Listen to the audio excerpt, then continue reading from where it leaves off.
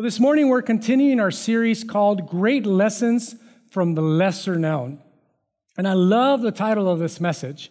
It is called This Makes No Sense, because I think you guys would all agree that's something that we can all relate to, because there are so many things in life, whether it's our personal life or all around us, of things that just don't make sense.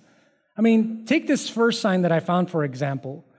It is basically something you find in the local pool that says, do not breathe under the water. Does that make sense to any of you guys? What about this next sign for all you math wizards that says 2-hour parking, 7 p.m. to 8 p.m.? What? This one's great too. It says no pets allowed. Unless you're going to break the law, then they must be on a leash, right? And this is my favorite. Right lane must right left. Seriously? Doesn't make sense to me. Do they make sense to you? Another thing that doesn't make sense to me is that we actually paid money. You know, some of our tax dollars went towards some of these signs. And there's just so many things all around us. Like, I started to think, why is it that we tend to press harder on the remote when the batteries are dead? Does that make sense to you guys? Or why do we say things like heads up when we really mean duck? That makes no sense to me. Why is it that while we're driving and we're looking for an address, we have to turn the radio down? Does that make sense to any of you guys? That I do that all the time. And then, you know our grading system that is like A+ all the way to F when you fail? What happened to the E? You guys ever think about that? Like, does that make sense? Where did the E go? I mean, I can keep going, but I'll stop. And all I'm telling you is that there's just some things in life that make no sense whatsoever. Well, today I'm going to tell you this story, and when you start to think about the story, and when you hear all that happened to this person, you're going to start thinking the same thing yourself. You know, this makes absolutely no sense. And you're going to start to think like I was left to think. It's like, why would God allow such things to happen? Because they don't make any sense to me. And I know you've heard this lady's name before, but she's not talked about a lot because she's not one of the better-known characters in the Bible. And as I started to think about this message, I realized that the truth is that, you know, there's going to be difficulties in life. We know that. The Bible tells us that. There's going to be storms. There's going to be trials. And they're just going to be part of life. But some of them aren't going to make any sense to you. And we know that some storms in life, we know this, that some storms in life are brought on by our own actions. They're caused by our own sin, our own disobedience, if you will. And some storms in life we know that are caused by, you know, Satan's attacks or spiritual battles, we call them, and we can recognize them as such. But then there are some storms in life, like we're going to hear about today, that are caused by others around us, and we have to endure them. They are the other storms that people create. And it's one thing if we bring it upon ourselves. I get that. I understand that. But it doesn't make sense to me to have to bear the consequences or carry the scars because of somebody else's decisions. That makes no sense to me.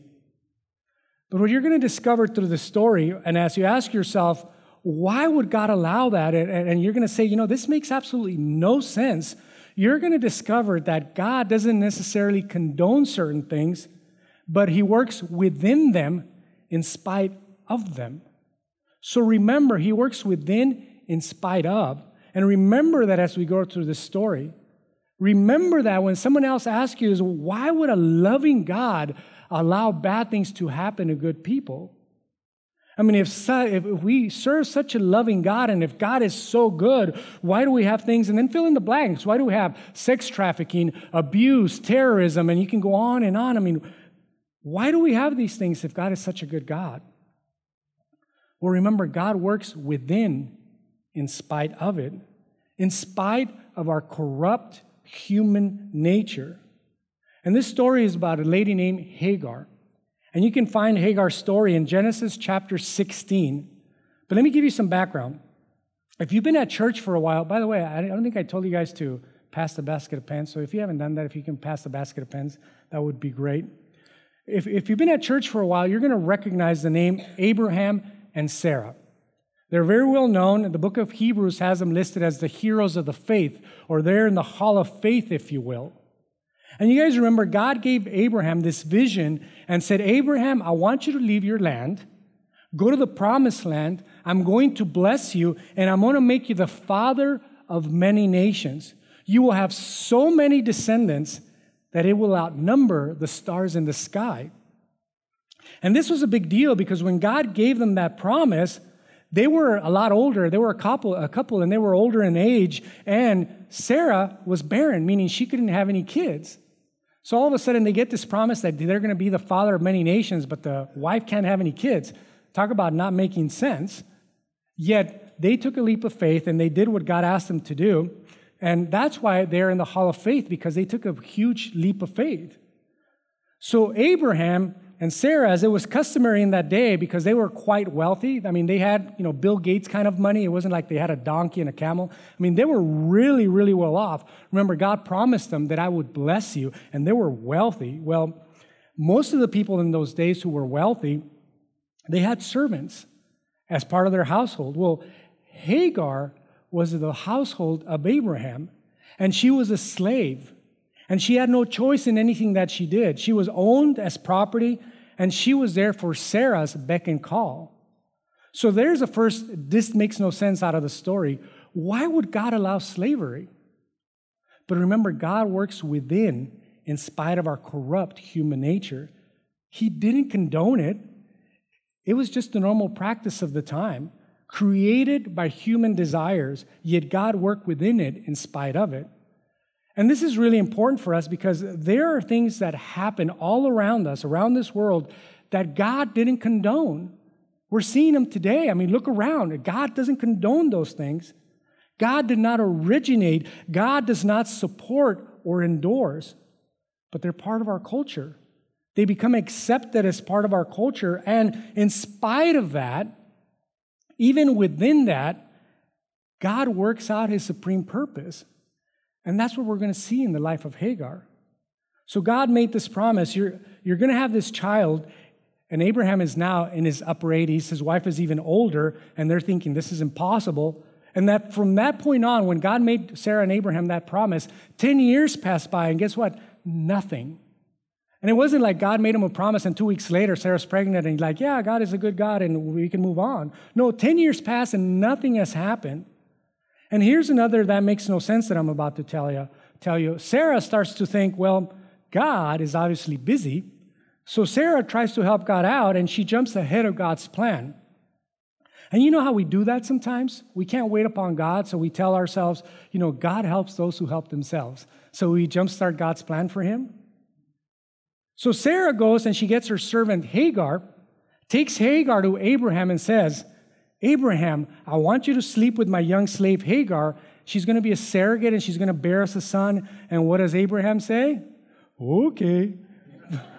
If you really want me to, right? Can you guys believe that, ladies? The nerve? Men these days, right? Then here's what the Bible tells us in Genesis chapter 14, starting in verse 4. He, Abraham, slept with Hagar and she conceived. When she knew she was pregnant, she began to despise her mistress, meaning Hagar is now hating Sarah. Then Sarai said to Abram, Sarai and Abram were their old Hebrew names before God changed their name to Abraham and Sarah. Then Sarai said to Abram, you are responsible for the wrong I am suffering. I put my slave in your hands, and now that she knows she's pregnant, she despises me. May the Lord judge between you and me. Your slave is in your hands, Abraham said. Do with her whatever you think best. Then Sarai mistreated Hagar, so she fled from her. Well, put yourself in Hagar's shoes for a minute. Hagar's a slave. She was picking up after Sarah the day before, and all of a sudden she finds herself pregnant with the promise that God made to Abraham of the many descendants. So she starts to think, wow, this is me now. I am the one that's going to carry out this promise, and I have it within me to do that. I mean, she starts to feel like she's a pretty big deal, wouldn't you? How can she not feel like, hey, my futures has greatly changed? And maybe she did walk around a little bit and, walk by Sarah and kind of think like, how do you like me now, Sarah, kind of thing, right? Well, we don't know exactly what happened, but whatever happened and whatever discourse went on between the two, we know from Scripture that Sarah lost her mind. Now, I want you to think about Sarah for a second. How would she feel as she now starts to watch she starts to watch Hagar get a little bigger in her pregnancy and progress in her pregnancy, and she starts to say, we don't know, again, what discourse they had between the two, but whatever happened between the two, Sarah goes to Abraham, and this is another for me as a guy. No, I should be careful how I say this. The scripture is very clear. Sarah goes to Abraham and says, it's your fault. You did this. Well, that makes no sense, right? What is Abraham supposed to think? Abraham just did what he was told, right? Sort of. And now Sarah's saying, this was your fault. You did this. Abraham didn't know what to do. So what does he do? He just says, she's your servant. Do whatever you need to do. So guess what Sarah does? She makes life a living hell for Hagar. And then the Bible tells us that Hagar couldn't take it anymore. And there's one point where she just said, I am done. But she didn't make that as an easy decision. You see, she was violating the law. Remember, she was a slave. She was owned property. It wasn't her decision just to leave. She couldn't do that. She couldn't take it anymore. And it was so bad that she would rather face death than have to face Sarah one more day because of all the abuse that she was receiving from her. So the Bible tells us that she just left. Then in Genesis chapter 16 and verse 7, the angel of the Lord found Hagar near a spring in the desert. It was a spring that is beside the road to Shur. And he said, Hagar, slave of Sarai, where have you come from and where are you going? What an interesting question. I'm running away from my mistress Sarai, she answered. The angel of the Lord told her, go back to your mistress and submit to her. The angel added, I will increase your descendants so much that they will be too numerous to count. The angel of the Lord also said to her, you are now pregnant and you will give birth to a son. You shall name him Ishmael, for the Lord has heard your misery. So somewhere along the way, God sends a messenger and he says to Hagar, and I just think these words are beautiful. He says, Hagar, I see you. And the child that is within you will also have a promise because he is the seed of Abraham. And he will be the father of a great nation. So go back to Sarah and submit to her leadership. Well, that makes no sense to me. Why would God send her back into this terrible situation? God knew that it was a terrible situation. Why would God want her to go back and face Sarah, especially now that she has to deal with the consequences of her leaving? But the Bible says that Hagar did that. She turned around and she went back. She made things right. She served in the household. She had the baby, and the baby was named Ishmael, which means, by the way, Ishmael means God sees you. So Ishmael is born. He grows up in that household, and for 13 years, catch this, remember 10 years before Sarah gets this promise, this baby's born. Now 13 years pass by, so that's 23. And now all of a sudden, Hagar is also thinking again, I have this promise of God in my child. He is going to be the heir. He is going to be the father of many nations. It is a promise that God gave to Abraham. So she's got to start feeling that things are turning around for her again. So for 13 years, this is on Abraham's mind. It's on Ishmael's mind. It's on Sarah's mind. It's on Hagar's mind. So she's thinking the same thing. But guess what happens next? Sarah is miraculously pregnant. Now, Hagar, she's on this roller coaster ride, and again, it doesn't make any sense to her because she thought all this was working out, and now Sarah's pregnant, and there's no way her son Ishmael is going to be the heir, and, she's probably thinking all these things. And now Sarah's pregnant with the promise that God gave to them. So Sarah has a baby, and they name him Isaac. A couple of years pass by, and Sarah notices that Ishmael is now a teenager, and he's making fun of a very young Isaac. The Bible says that Ishmael was mocking or at play with Isaac. In either case, Sarah saw Ishmael, and she basically saw him as a potential threat to Isaac's inheritance. So this is what she did, again, taking things into her own hands. She did this in verse 10, chapter 21. And she, Sarah, said to Abraham, get rid of that slave woman and her son, for that woman's son will never share in the inheritance with my son Isaac. And the matter distressed Abraham greatly because it concerned his son. But God said to him, do not be distressed about the boy and your slave woman. Listen to whatever Sarah tells you, because it is through Isaac that your offspring will be reckoned. I will make the son of the slave into a nation also, because he is your offspring. Well, again, does this make any sense to any of you guys so far? Again, why would God do this to this poor girl Hagar? Why would God just go ahead and go ahead and send her out to die out in the desert? No big deal. But remember, God works within, in spite of our corrupt human nature. Abraham and Sarah, they created this mess. And God wasn't going to just come and just erase it like if nothing happened and make everything nice and clean and all better for them. He said, okay, you guys made this mess. You created this. These are the steps that you're going to have to take. Well, let's continue our story. Early the next morning, Abraham took some food and skin of water and gave them to Hagar. He set them on her shoulders and then sent her off with the boy. She went on her way and wandered in the desert of Beersheba. When the water in the skin was gone, she put the boy under one of the bushes. Then she went off and sat down about a bow shot away, for she thought, I can't watch my boy die. And as she sat there, she began to sob. God heard the boy crying, and the angel of God called to Hagar from heaven and said, what is the matter, Hagar? Do not be afraid. God has heard the boy crying as he lies there. Lift the boy up, take him by the hand, for I will make him into a great nation. Then God opened her eyes, and she saw a well of water. So she went and filled the skin with water and gave the boy a drink. Can you guys imagine what Hagar is going through now in this desert? After all this abuse, after all of this misery, Hagar now finds herself having to watch her only son die. Of all the misery that she had to endure over all of these years, there's the one thing that she couldn't take is to watch her son die. So Hagar leaves Ishmael under the tree, walks away, and they both start crying, the Bible tells us. And then God in that moment comes to Hagar, another just awesome, beautiful words. You got to take these words with you. He says, Hagar, I hear you.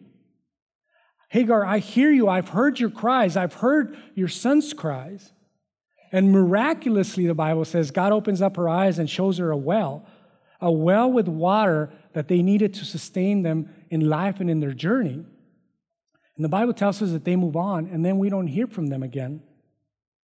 But here's what I want to share with you this morning. No matter what you're going through, I mean, you may be going through situations in your life that make absolutely no sense to you.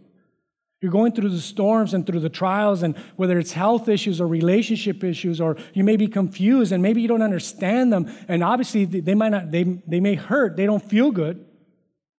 And even if you're not going through them now, the Bible is clear that we're probably going to have to face trials in the future. Let me share with you the same beautiful words that God shared with Hagar. He says, I see you, I hear you, and my plans are for you. Isn't that amazing? Hagar's story is so filled with hurts and difficulties, but she did some things and she put up with a lot. But let me tell you what kept her going. And it is the same things that can keep us going through our difficulty. When life doesn't make sense to you, you can choose to trust God's promises. Promises are things to come. They haven't happened yet, and we can choose to trust in God's promises. In Genesis chapter 16, God came to Hagar and he said, I will increase your descendants so much that they will be too numerous to count. In other words, he gave her a promise. And whatever happened, that promise was good enough for Hagar to pull herself up and to go back into that situation and finish what she had to finish. Because God saw the big picture even when she didn't. And folks, God's word is so full of promises for our life. And sometimes all you're going to need is that one promise that is going to lift you up and keep you going. 2 Corinthians 4:8, and this is in your outline in the top, it says, yes, we are pressed on every side by troubles, but we are not crushed. And we're not crushed because what it says in Romans 8:28, where it says, and we know that God causes everything means good and bad. God causes everything to work together for the good of those who love God and are called according to his purpose for them. That's a strong promise. We're also told in Isaiah, that, and this is a great verse, don't be afraid, for I am with you. Don't be discouraged, for I am your God. I will strengthen you and I will help you. I will hold you up with my victorious right hand. Folks, sometimes having that one promise is the thing that you need to just keep on going, especially when you're facing the storms that you don't understand, especially when you have to carry the scars and the weight and of the things that you simply don't understand. God's promises have always been true, and they will always be true. In fact, Scripture says that He is the same God today, yesterday, and forever. And it is the same God who rescued Hagar in the Old Testament is the exact same God that can rescue you today. So when life doesn't make sense, you can trust God's promises, but you can also trust God's plan. Again, promises are things to come, but a plan is something that requires action, and they come with directives. You guys remember the plan that God gave to Hagar? It's found in Genesis 16, verse 9. It says, "Then the angel of the Lord told her," there's a directive, "go back to your mistress and submit to her." And we all know that's probably the last thing Hagar wanted to hear. She could have probably taken anything else from God except for that. And she's probably thinking, seriously, you want me to go back now after all this? Talk about things not making sense. But listen to what Proverbs says. "There is a path before each person that seems right, but it ends in death." And oftentimes when we don't seek God and we don't seek His word first, we feel and we conclude that our plans are best. But in the end, it ends up causing more trouble. And we saw Sarah demonstrate this time and time again, didn't we? God wasn't moving fast enough for her, so she decided to, jumpstart the plan because she had a better plan. Her plan made more sense to her. It seemed right to her, but it only, as we are learning, created more trouble. And then there's another beautiful promise that I think you guys are all very familiar with. It is a pretty famous scripture from Jeremiah 29:11. But I want you to hear what God told Jeremiah, the prophet Jeremiah, and when He told him. Okay, this is after the Babylonians have attacked Jerusalem. They've taken 3,000 prisoners back to Babylon, including the king, the court officials, the craftsmen, and things are not getting better for Israel. In fact, they get worse after that. Talk about things not making sense, yet this is what God tells Jeremiah. "For I know the plans I have for you, says the Lord. They are plans for good and not for disaster, to give you a future and a hope." Folks, sometimes things are just not going to make sense to us in the moment. But God's plan is still good and full of hope. That's why we can be perplexed, but we don't have to give in to despair. That's why we can be confused, but confusion doesn't have to create this sense of defeat in us because, and here's a big sticking point for me, and I know it's going to be a big sticking point for you. God didn't give Hagar an explanation. Hagar didn't have an explanation to any of this. All she had was the promises and the directive. And this is frustrating for me because sometimes I feel like I'm hearing from God and I feel Him leading me to do certain things that come with no explanation and I'm supposed to trust, just go do it. All I have is the directive. And the way I think about this is, and the way you should think about this is sometimes, we're driving on a canyon road or a deserted road, or we're driving up in the mountains and there's no lights anywhere around us, and all we can see is 20 to 30 yards in front of us. Do we stop because we cannot see? No, we don't stop, right? Because we know that as we move forward, we're going to be able to see more and more and more. And we trust that the road continues. Well, the same is true with God. God is not going to show us the totality of His plan because let's face it, if He did, it would scare the living daylights out of most of us. But God only shows us what we can handle in the moment. And sometimes God has a plan that doesn't come with an explanation. It's just a directive. And His Word is full of directives. Directives that oftentimes don't make any sense to us. But they provide the plan. Especially when, someone's wronged me or someone has done something to me that I don't think I deserve or I didn't ask for it. And the Bible gives us directives that we're supposed to forgive them and that we're supposed to love them and I'm supposed to pray for my enemies. That doesn't make sense. What if you have a boss at work and you're supposed to submit to their authority even though they're a jerk? That doesn't make sense. We don't get an explanation. We just get a directive based on what God knows we can handle at that moment. So like Hagar, we should trust in his promises. We should trust in his plan, and we should also trust God's provision. And what's interesting to me about God's provision for us is that oftentimes we don't even recognize it, or we miss it altogether. We miss it because it's not packaged in a nice little gift like we asked for, and we miss it because it's not the way we thought it should be. But God's provision, as we learn from Hagar's story, is exactly what we need at the exact time that we need it.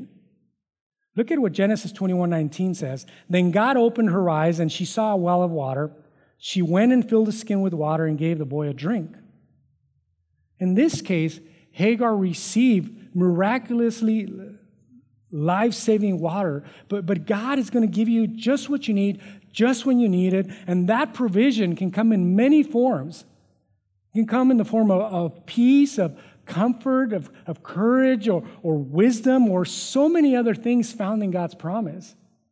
And we should trust that. Paul says in Philippians, and this same God who takes care of me will supply all of your needs from his glorious riches, which have been given to us in Christ Jesus. Let me finish the rest of the story for you. So we know that Hagar trusted in God's promises, his plan, and his provision, even though it didn't make any sense. She didn't get an explanation, and she didn't get to witness the end result of her obedience. Well, do you guys remember the story of Joseph in the Bible? Joseph is the guy with the cool, colorful coat. He was in a musical. You guys remember Joseph now? Well, you guys remember that his brothers were so jealous of him that they threw him in a pit. In fact, they tried to stage his death, and then they changed their mind. And at that given moment, a band of desert nomads passed by. So they decide that, you know what? Well, instead of killing him, we'll just sell Joseph to these desert nomads and make him a slave instead. And you guys know the rest of the story. Joseph, he went through a lot of things that didn't make sense, but he ends up being the second in command in Egypt, second only to Pharaoh himself. And God used him to save the nation from certain death and starvation because of a famine. And not only that, and more importantly, God used Joseph to save his entire family, even the people that had just sold him into slavery. Well, guess what? Joseph is a direct descendant of Isaac, Sarah's son. Joseph saves his entire family lineage. And do you know who came from the line of Joseph? Our Lord and Savior, Jesus Christ. But guess who the band of nomads who purchased Joseph were? They were Ishmaelites, direct descendants of Ishmael himself, Hagar's son. You see, Hagar, she had no idea that her son and his descendants would play a major part in destiny of the Savior of the world. She had no idea, and neither did she get to see that God would redeem her pain, and that God would take something so hurtful and that he would somehow use it for his glory. So as I close this morning, I'm going to call the worship team to come up. I want you to listen to these words found in Genesis chapter 16, verse 13. Beautiful words. I want you to just plant them in your hearts and take them with you. It says, thereafter, Hagar used another name to refer to the Lord, who had spoken to her. She said, you are the God who sees me.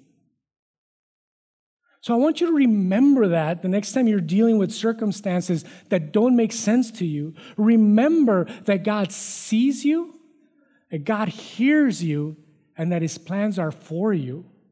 And remember that just because it doesn't make sense does not mean that it's senseless. And if you're here this morning with a heavy heart and things just don't make sense to you right now, I want you to take this next song that the worship team is about to sing, and I want you to use it just to cry out to God in your time of need. And hand over all that pain and tell him, God, I don't understand. I'm hurting right now. This doesn't make any sense to me.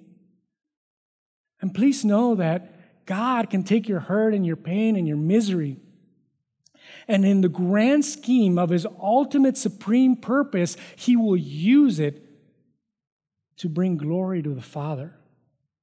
And no matter where you're at this morning, all of us should use this to just cry out to God and say, thy will be done.